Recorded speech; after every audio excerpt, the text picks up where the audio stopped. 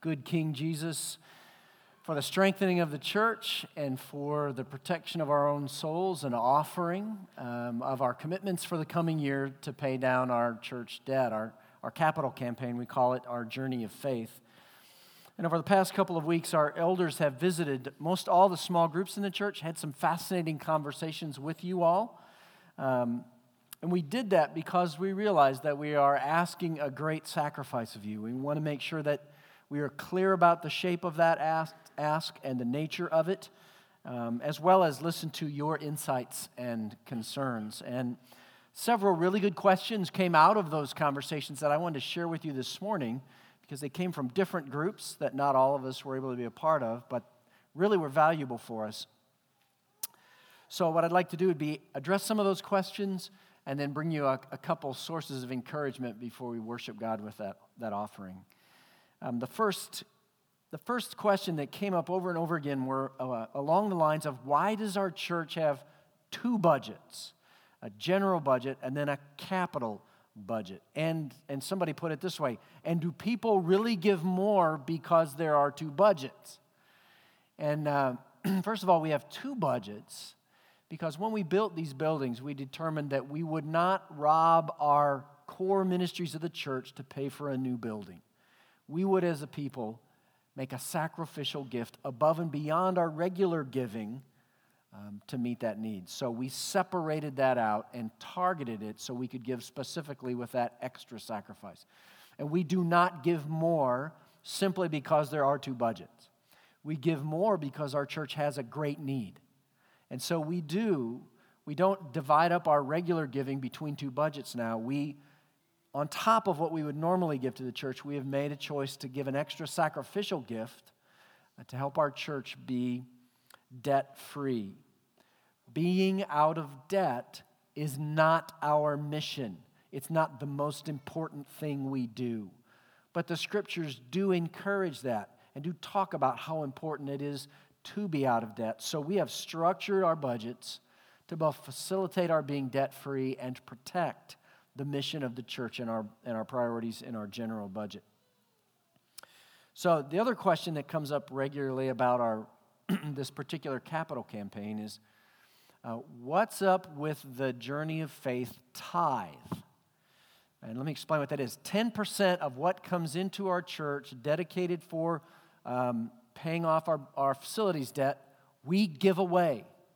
We give away to ministries outside of our church in one form or another, typically. And we do that for a couple of reasons. First of all, it's good for us to be reminded that we don't wait to be generous until our own needs are met. Okay? In the scriptures, God takes a special joy in the gifts that people give out of great need. So as a church family, we did not want to wait until we were out of debt to be generous. We are giving generous in the midst of our need. Okay? The other thing that does for us is it's a reminder, kind of a down payment in our minds of what God can do through us when we are debt-free. And our hearts are trained to this greater level of generosity. And we are eagerly looking forward to that day, which is in about 5 years or so at our present pace. So this year we are going to take 10% of the money that comes in. We're going to give it to two of our missionaries who raise their own financial support and work for Wycliffe Bible Translators. Jenny works in Mexico, helping translate the scriptures there, serving those who translate the scriptures into some of the language of the tribes there that do not yet have the scriptures. It'll also go, and this picture's kind of blurry, but you have to bear with it, to the Croslands in Papua New Guinea to buy them regular clothes. Okay? That's what we're going to do for them. They also work with Wycliffe in some of the remote areas there, supporting those who are translating the scriptures into languages where it does not yet exist. So we'll be doing that. With some of the money. Half of the money will go to our two new church plants in North Raleigh and Rolesville. We want to bless them this coming year with some extra resources. And we'll also be saving about a quarter of our tithe to give away to emergency disaster relief. You've been following what's going on in the Philippines. That's a recurring kind of tragedy. We want to be ready as a church to be generous. And so we'll take some of this money, set it aside. Next year, should a crisis like this arise again, and it likely will, we want to be able to have a gift at the ready. And I can't help but think how much fun it's going to be when we don't write a check to our bank. We write a big check to scenarios like this and bless people at their time of their greatest need. So we give away 10% amidst our great need because it thrills God and it protects our own hearts. Okay? Now, other questions were raised about the giving profile of our church that I showed a couple last week, I guess. This one is particular to our capital campaign. Let me explain it to you and then give you some insight, I hope, out of it. You'll notice this over here, this is the number of families and individuals who give. This is the amount. This is $10,000 and over, and you can see what's going on there. There's $5,000, $2,500 and above, $1,000, $500, $250, $100, and under $100. So there's three things I want us to learn from these charts. Okay, one, we're not a rich church. Okay, there's not a lot happening over here. In the really large gifts, we're thankful for those in our church who are able to give large gifts and inspire us all by their example. But there are not a lot of those folk in our midst. The second thing is that I want to point out to you is that some of us can and should do more to be generous to the needs of the church we love. Okay? Let me explain to you why. I don't know what category God has blessed you to be in, but there's a category that I don't show. It's over here, and it is twice as tall as any category on the chart. Over 100 families and singles who call Northwake home do not participate in this offering. So it's twice as tall as our tallest membership. And some of you can. God is enabling you, and you should be more generous to the needs of the church you love. And we want to give you and encourage you. As your pastor, I just want to challenge you to be more generous to the church that God has called you to be a part of. The third thing that I want to do is to encourage you that, as you can see, just by the giving profile of our church, small gifts matter. They add up. If you feel like your gift is small and insignificant, that is simply not true. It is the accrued faithfulness of many givers that our church is strengthened. Okay? Your gift really matters. Let me show you why. One of our financial wonks figured this out for us. Okay? If the folks who are in this imaginary column over here, the 100 folks who are not involved, all got involved at the level of one fast food meal a week. Okay? $5 or $6 for your Chick-fil-A meal number one or whatever it is that you get there. If instead of that one time a week, you would give those resources to the church, if all of those families, those 100 families, would do it just at that simple level, then our debt would accrue to over $120,000 in the next 4 years, and our debt would be paid off not in 5 years, but in 4. Okay? Small gifts matter. Your participation matters. Now, it may well be that you're in a place where you feel like, I've got nothing. I give to the general fund, and God has me as a place where maybe I'm unemployed. I cannot contribute. And I understand that, and I want to encourage you, when you make your commitment at the close of the service, just write on there, count me in. Count me in. And this is not a way out for you. This is a way in for you. Let me tell you what I'm going to ask you to do if you mark your card in that way. One, you will, as a result of that, you will commit to pray for the financial needs of our church. You will be a regular prayer for the needs of our church. And in addition to that, you will pray that God will enable you to be generous towards our church in this manner. Okay? So you'll pray for our church, and you'll pray that God will enable you to be a part, giving financially to the needs of our church in this manner. So, and then we'll see what God does with you over the course of the year. but we welcome that participation. It matters, and God works in response to it. As Jesus taught us, your 2 coins matter more than you know.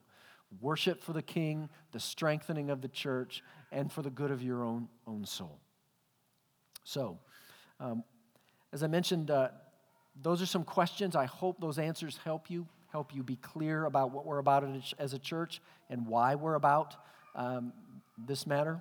Now I want to encourage you with a couple of things. First of all, I'd like to give you the chance to eavesdrop on another conversation with one of our leaders. So I'm going to ask Gene Woodall to come up, and he's been brave enough to be willing to answer whatever questions I happen to ask him in the next couple of minutes. Gene is a head pharmacist down at Duke Raleigh Hospital, and he has been a long time member of Northwake now. How long? 10 years. And married to Daphne for 38 years. Gene leads a small group at Northwake. He's also an elder in training. As part of that, he is subjected to very early meetings at a little restaurant over here just in the shopping center next to the church. And after one of those really early meetings one morning, Gene and I walk out, and every morning when we walk out together, there's a guy that has a classic 60s Corvette parked right outside the door. And we walk past and salivate all over this guy's Corvette. And so one morning I asked Gene, I said, Gene, did you ever have a sports car? And he said, yeah, I did. And he unfolded a story of how God was working in his life at that point in time that I felt like would really be valuable for you to eavesdrop on this morning. So let's pick up there, Gene. Did you ever have a sports car? Yes, I did. We were about 20 years into our marriage, maybe 18 to 20 years in our marriage, and we were young professionals and quite successful, but we also liked the things, and we liked material things, house, cars, and things like that, and I'd been wanting some type of sports car, so I saw this Toyota Supra really liked, and so I pulled the trigger on it, and that began. We were already looking at so many things and doing so many things. We were already a little bit strapped for finances, but felt that I really deserved this. I worked hard, and I deserved having this, and realized that that just made the finances a little bit tougher. So in the midst of that, we began to struggle, and it was a struggle to tithe, and giving anything above tithe was definitely difficult for us, and almost impossible. So what would you say, if you could describe what you would say was the trajectory of your heart as regards finances at that point in your marriage and your career, and tell us a little bit more about how you felt like that was affecting you and your marriage.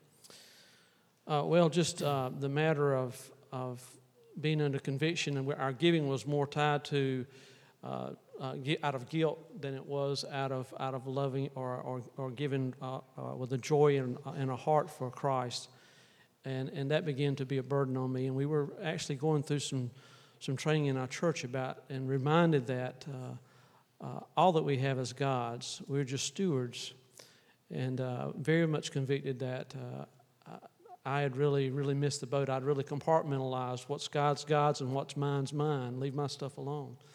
And I was convicted that was a wrong attitude, and that everything that I had was God's, and I really needed to learn how to surrender. And Daphne and I both working towards surrendering all that we had to what we have was God.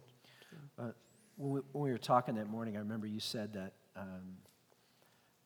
at that point in your marriage, the trajectory of your life greatly changed. You said God gave you a spanking. Yes. I think that was the language you used. Yeah. I assume that means loving correction. Yeah. How did that affect the way you handled your resources and the way you saw it affect your heart as a result? Well, God was merciful. He was tender, but He kept pressing upon us. This is the wrong path, and as it was affecting our finances, affecting our relationship and our family, and especially our relationship with God, we were under some conviction that things needed to change. And so as a matter of that, and a matter of prayer, we asked God that we really want to turn everything we had over to Him. And God really convicted us, well, if you're saying it, but do you mean it? So as a matter of obedience to that commitment, we decided to sell our home and the 3 vehicles, and God took it and he sold our home and 3 vehicles in a matter of 3 to 6 months. I don't remember exactly how long, but it was a very short period of time. I said, okay, God, we're homeless and without a car. And so God did bless tremendously, and He provided us with a home that more than met our needs and provided us 2 stable cars. And we learned also that, again, this home was His, and we opened up our home and tried our best to keep our home open to His work. You know, we have Bible studies and things like that at that time. And within a year, my wife was able to come home. Daphne was able to come home and spend and be home with our children as the remainder of the time that they were in our home. So that's been a real tremendous blessing, and God just has responded to that obedience and that surrender to Him. Gene, being a pharmacist, I thought I'd give you a chance to write a prescription for our congregation in matters of the heart as it relates to generosity. So what would that look like from your perspective? So I knew he was going to ask this, so I did write a little prescription in some poor handwriting, I might add. But my recommendation and my encouragement to you is that first consider what God has done and is doing for you. And remember first the gift of salvation. Consider all good things come from God. Prayerfully consider trusting God with everything you have, and let that and the Holy Spirit guide you in how you give of your time and your monies to the work of Christ and to the church. Trust God to meet your needs as you surrender all your life and possessions to Him. And I do want to comment that Daphne and I haven't perfected this. This is an ongoing challenge and ongoing effort in our lives. But we know that God is true to His word as we endeavor to surrender all that we have to Him. Thanks, Gene. Good prescription.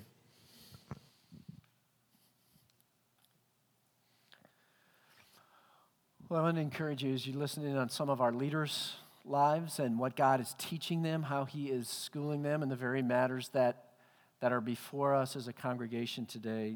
The other thing that I wanted to do to encourage you before we make this offering to the Lord is to look again at the prayers of the Apostle Paul as we did last week. And as we look at the prayers of Paul, one of the things that you'll see if you just look at a list of them is that thanksgiving was huge for Paul. More than 40 times he either prays and gives thanks, or he encourages people to give thanks, or he teaches them about giving thanks in his letters. More than 40 times he does this. It's like in Paul's mind, he is hoping that for us, thanksgiving will be kind of the salt that seasons all of our prayers. For example, from Colossians 4, continue steadfastly in prayer, he writes, being watchful in it with thanksgiving, that all of our prayers would be flavored with a thankful heart. He says in Colossians 3, whatever you do in word or deed, do everything in the name of the Lord Jesus, giving thanks to God the Father through Him. That in everything, the expectation Paul has is that we would be a thankful people, and it would mark our prayers. And I want to honor Paul's desire today by leading you, hopefully, in giving thanks for our church. I alluded to this last week, and I want to follow up on it today because I've had the privilege of pastoring here at Northwake for more than 20 years, and there is much to be thankful for. And so what I'd like to do would be use Paul's prayers as a prompt and as an encouragement to you all. So I told you last week that I would each week put up a prompt on the website that would help you pray these great prayers of Paul for Northwake. So when you get your email called The One from the Church, you click on This Week at Northwake, it takes you to this page, and at the top this week is a thing called Praying the Prayers of Paul for the Church You Love. And it's just a prayer that you can make your own as a prompt to pray for us, for the church at Northwake. And the first one that came up this week is this one. In Romans chapter 1, verse 8, it says, first, I thank my God through Jesus Christ for all of you, because your faith is proclaimed in all the world. Paul gave thanks for the church at Rome because their reputation as a people of faith was being proclaimed throughout the world. And I would just say to that, I'd say, Paul, me too. Okay? That's so true of this church. If you walk into our offices, I would encourage you to do this. If you're going to do it after the services today or in the weeks ahead, you're welcome to. Walk into our offices, go into the church conference room, and on the wall is one wall of the conference room is a large map. And on that map are a series of pictures of Northwake families that have been sent out all over the globe. All of these folk, there are 43 pictures of singles and families that are currently serving around the globe from our church. 43 families. The back of your worship guide says 33. They're actually 43. And Rob Craig tells me there's another dozen in the pipeline. Okay?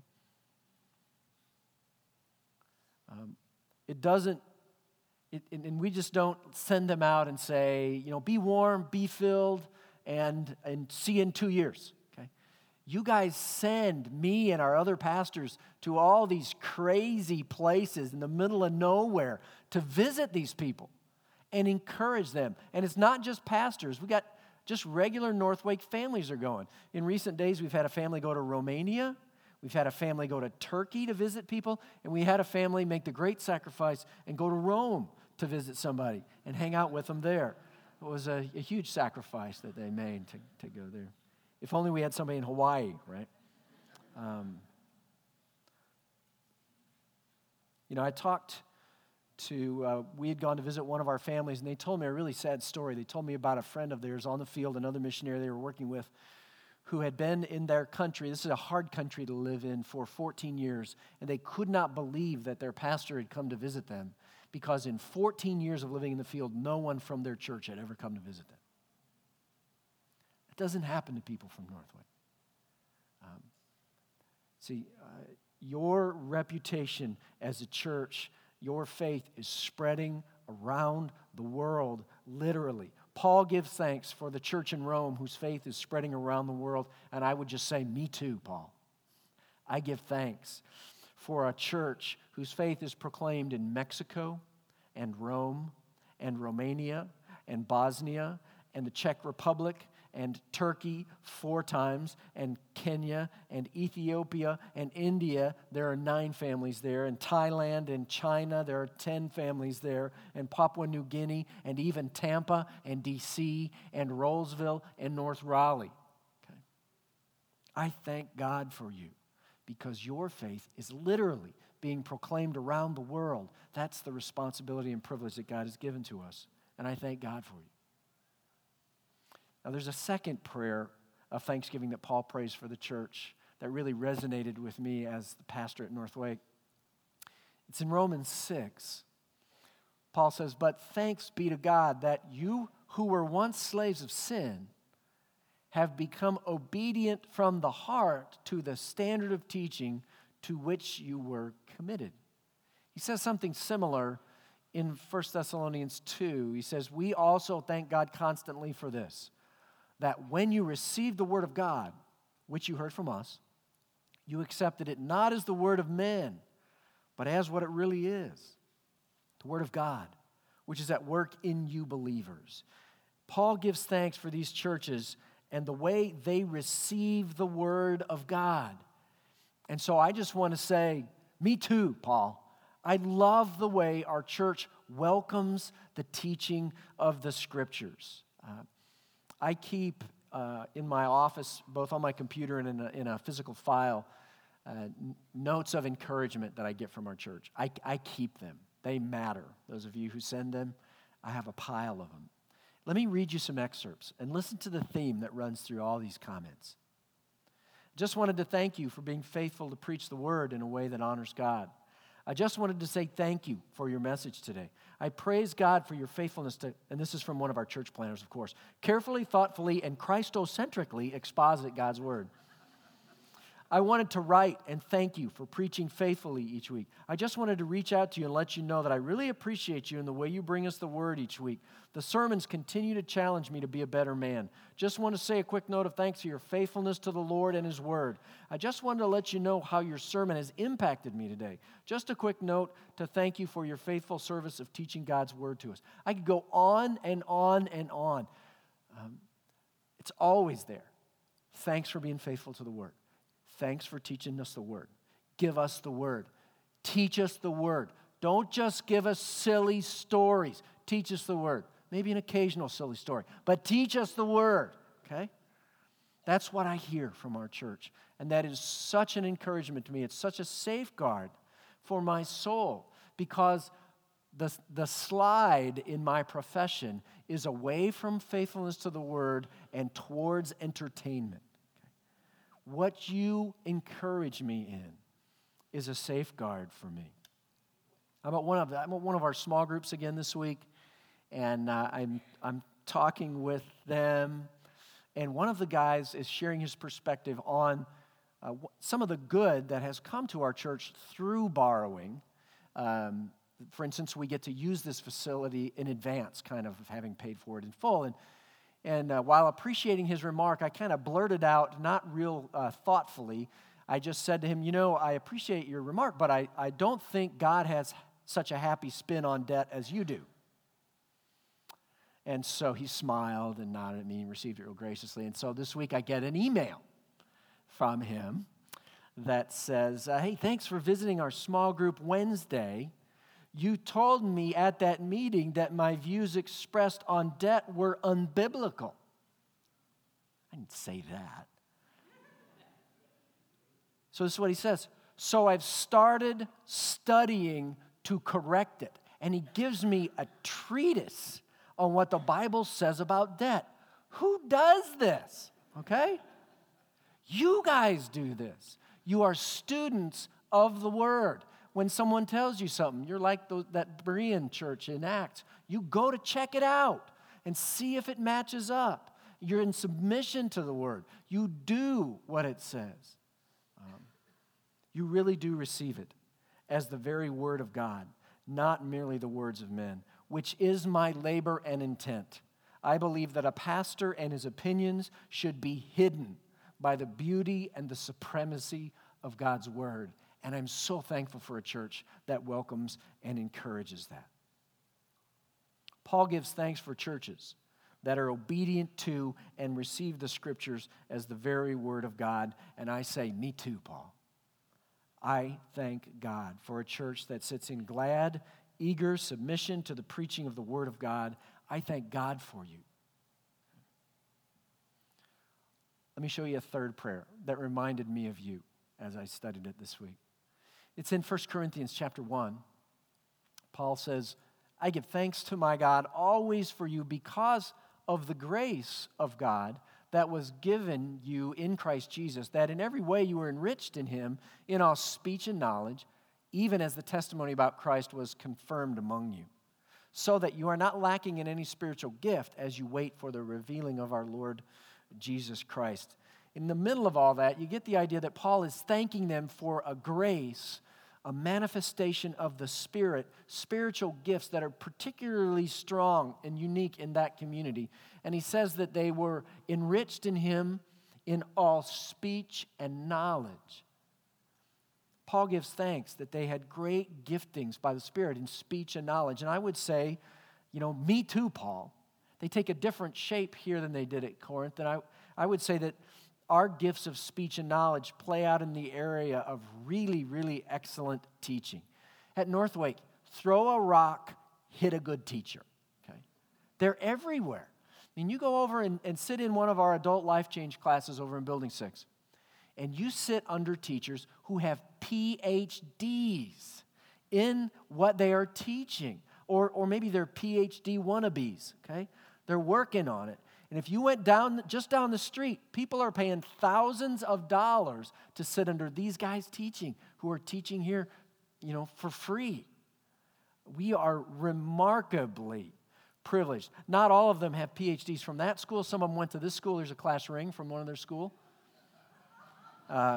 We have amazing lay teachers who've walked with Christ for a long time. They've raised their kids. They've walked through financial transitions and heart changes. And they're in there teaching us, sharing their lives with us. Now, our life change classes are on siesta until January as part of a transition we're doing, okay? They start up again on January 12th, I believe. Don't miss this gift to the church. I can't imagine a place where there's better teaching going on week in and week out than what goes on over there in those classes. But it's not just our adults. Our kids get really, really good instruction. Stephanie Jackson has pulled together really sound curriculum, solid curriculum that teaches the Bible in meaningful ways to our kids. It's not just vegetables singing silly songs, as much as I enjoy that. It's real, age-appropriate, biblical instruction to teach our kids the names of God, the character of God. And the teachers who are in there are amazing. Really hyper diligent. I know of one, she stays up late preparing when her family has gone to bed, supplementing the excellent material I have with just what her class needs. Even though she's got 30 plus years of vocational teaching experience and could just wing it, she doesn't. She stays up late so that she is ready to give her best to our kids. Paul gives thanks for a church with gifts of speech and knowledge. I'd say, me too, Paul. I give thanks that I serve a church with great, diligent teachers from womb to tomb. I give thanks to God for you. There's one last prayer I want to encourage you with this morning. It's a recurring one in Paul. He prays it for the church in Ephesus and the church in Colossae and the church in Thessalonica and also for his friend Philemon. This prayer recurs in all those different letters he writes. Here's the one from 2 Thessalonians.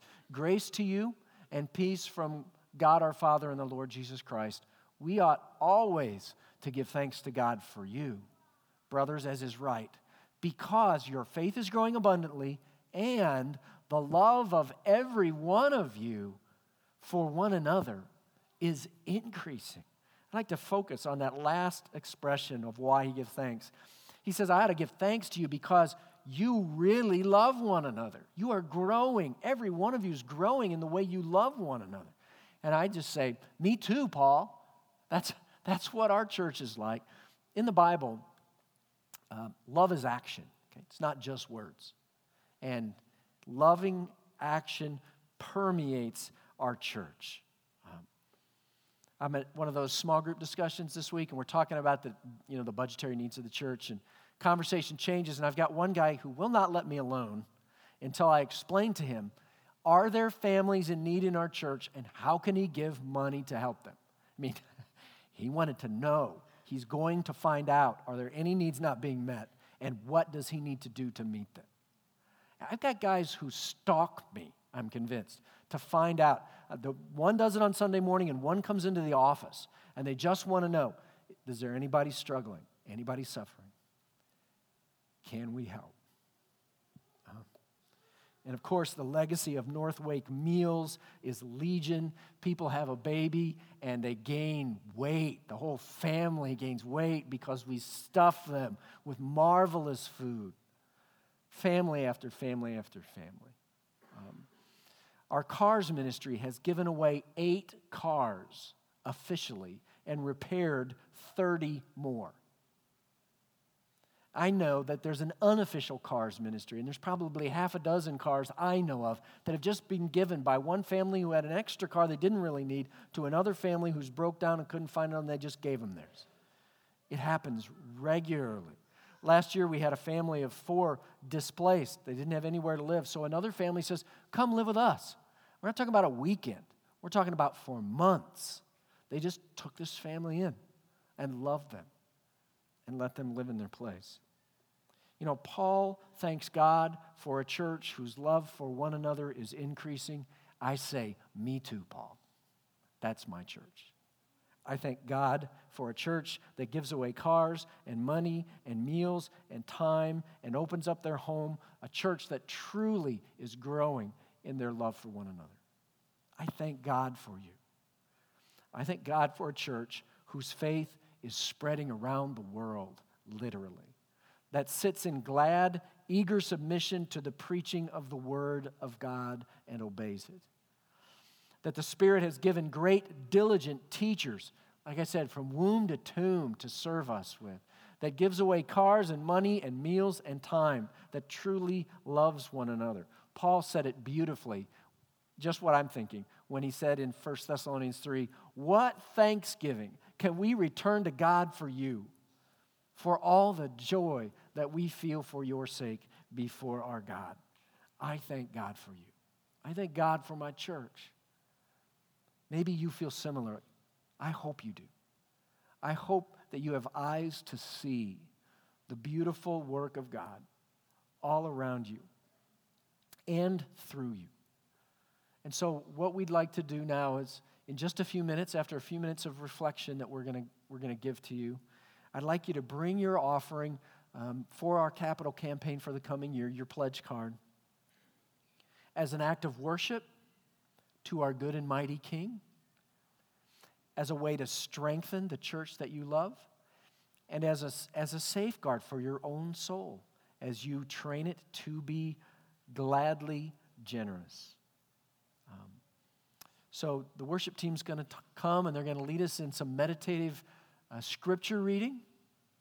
It's a time for you to pray quietly or maybe talk together as a family about the gift you want to make next year towards this great need of our church. And then when we start singing, when they start leading us in singing, I'd like to invite you to come forward, and you can leave your pledge card right here on the communion table so that it is for you a tangible act of worship to God and nothing less than that. Our first service, people did that, and the table was overflowing with commitments. So let me begin our time in prayer, and then you can pray and talk amongst yourself as we listen to the scriptures read. Would you bow with me? Father, have mercy on us now. Thankless people who overlook the blessing of your church way too often. But today we together, we give thanks. Father, I give thanks. It's easy for me sometimes to think about the things that are not right. And I confess that to you, and I give thanks. I give thanks for a church that loves you and loves neighbor. And I know that that thrills you. So now, Lord, may these offerings please you.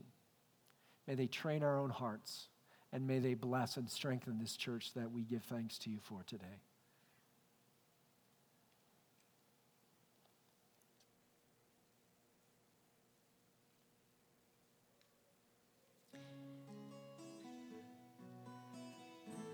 We want you to know, brothers, about the grace of God that has been given among the churches of Macedonia. For in a severe test of affliction, their abundance of joy and their extreme poverty have overflowed in a wealth of generosity on their part. For they gave according to their means, as I can testify, and beyond their means of their own accord, begging us earnestly for the favor of taking part in the relief of the saints.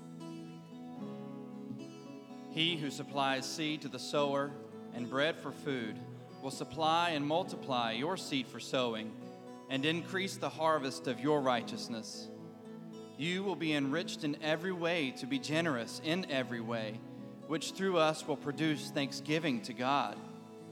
For the ministry of this service is not only supplying the needs of the saints, but is also overflowing in many thanksgivings to God.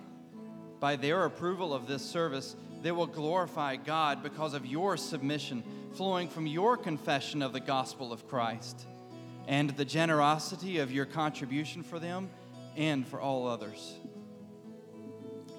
The rich rules over the poor, and the borrower is the slave of the lender.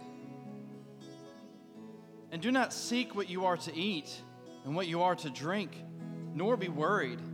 For all the nations of the world seek after these things, and your Father knows that you need them. Instead, seek His kingdom, and these things will be added to you. Fear not, little flock, for it is your Father's good pleasure to give you the kingdom. Sell your possessions and give to the needy. Provide yourselves with money bags that do not grow old, and with a treasure in the heavens that does not fail, where no thief approaches and no moth destroys. For where your treasure is, there will your heart be also.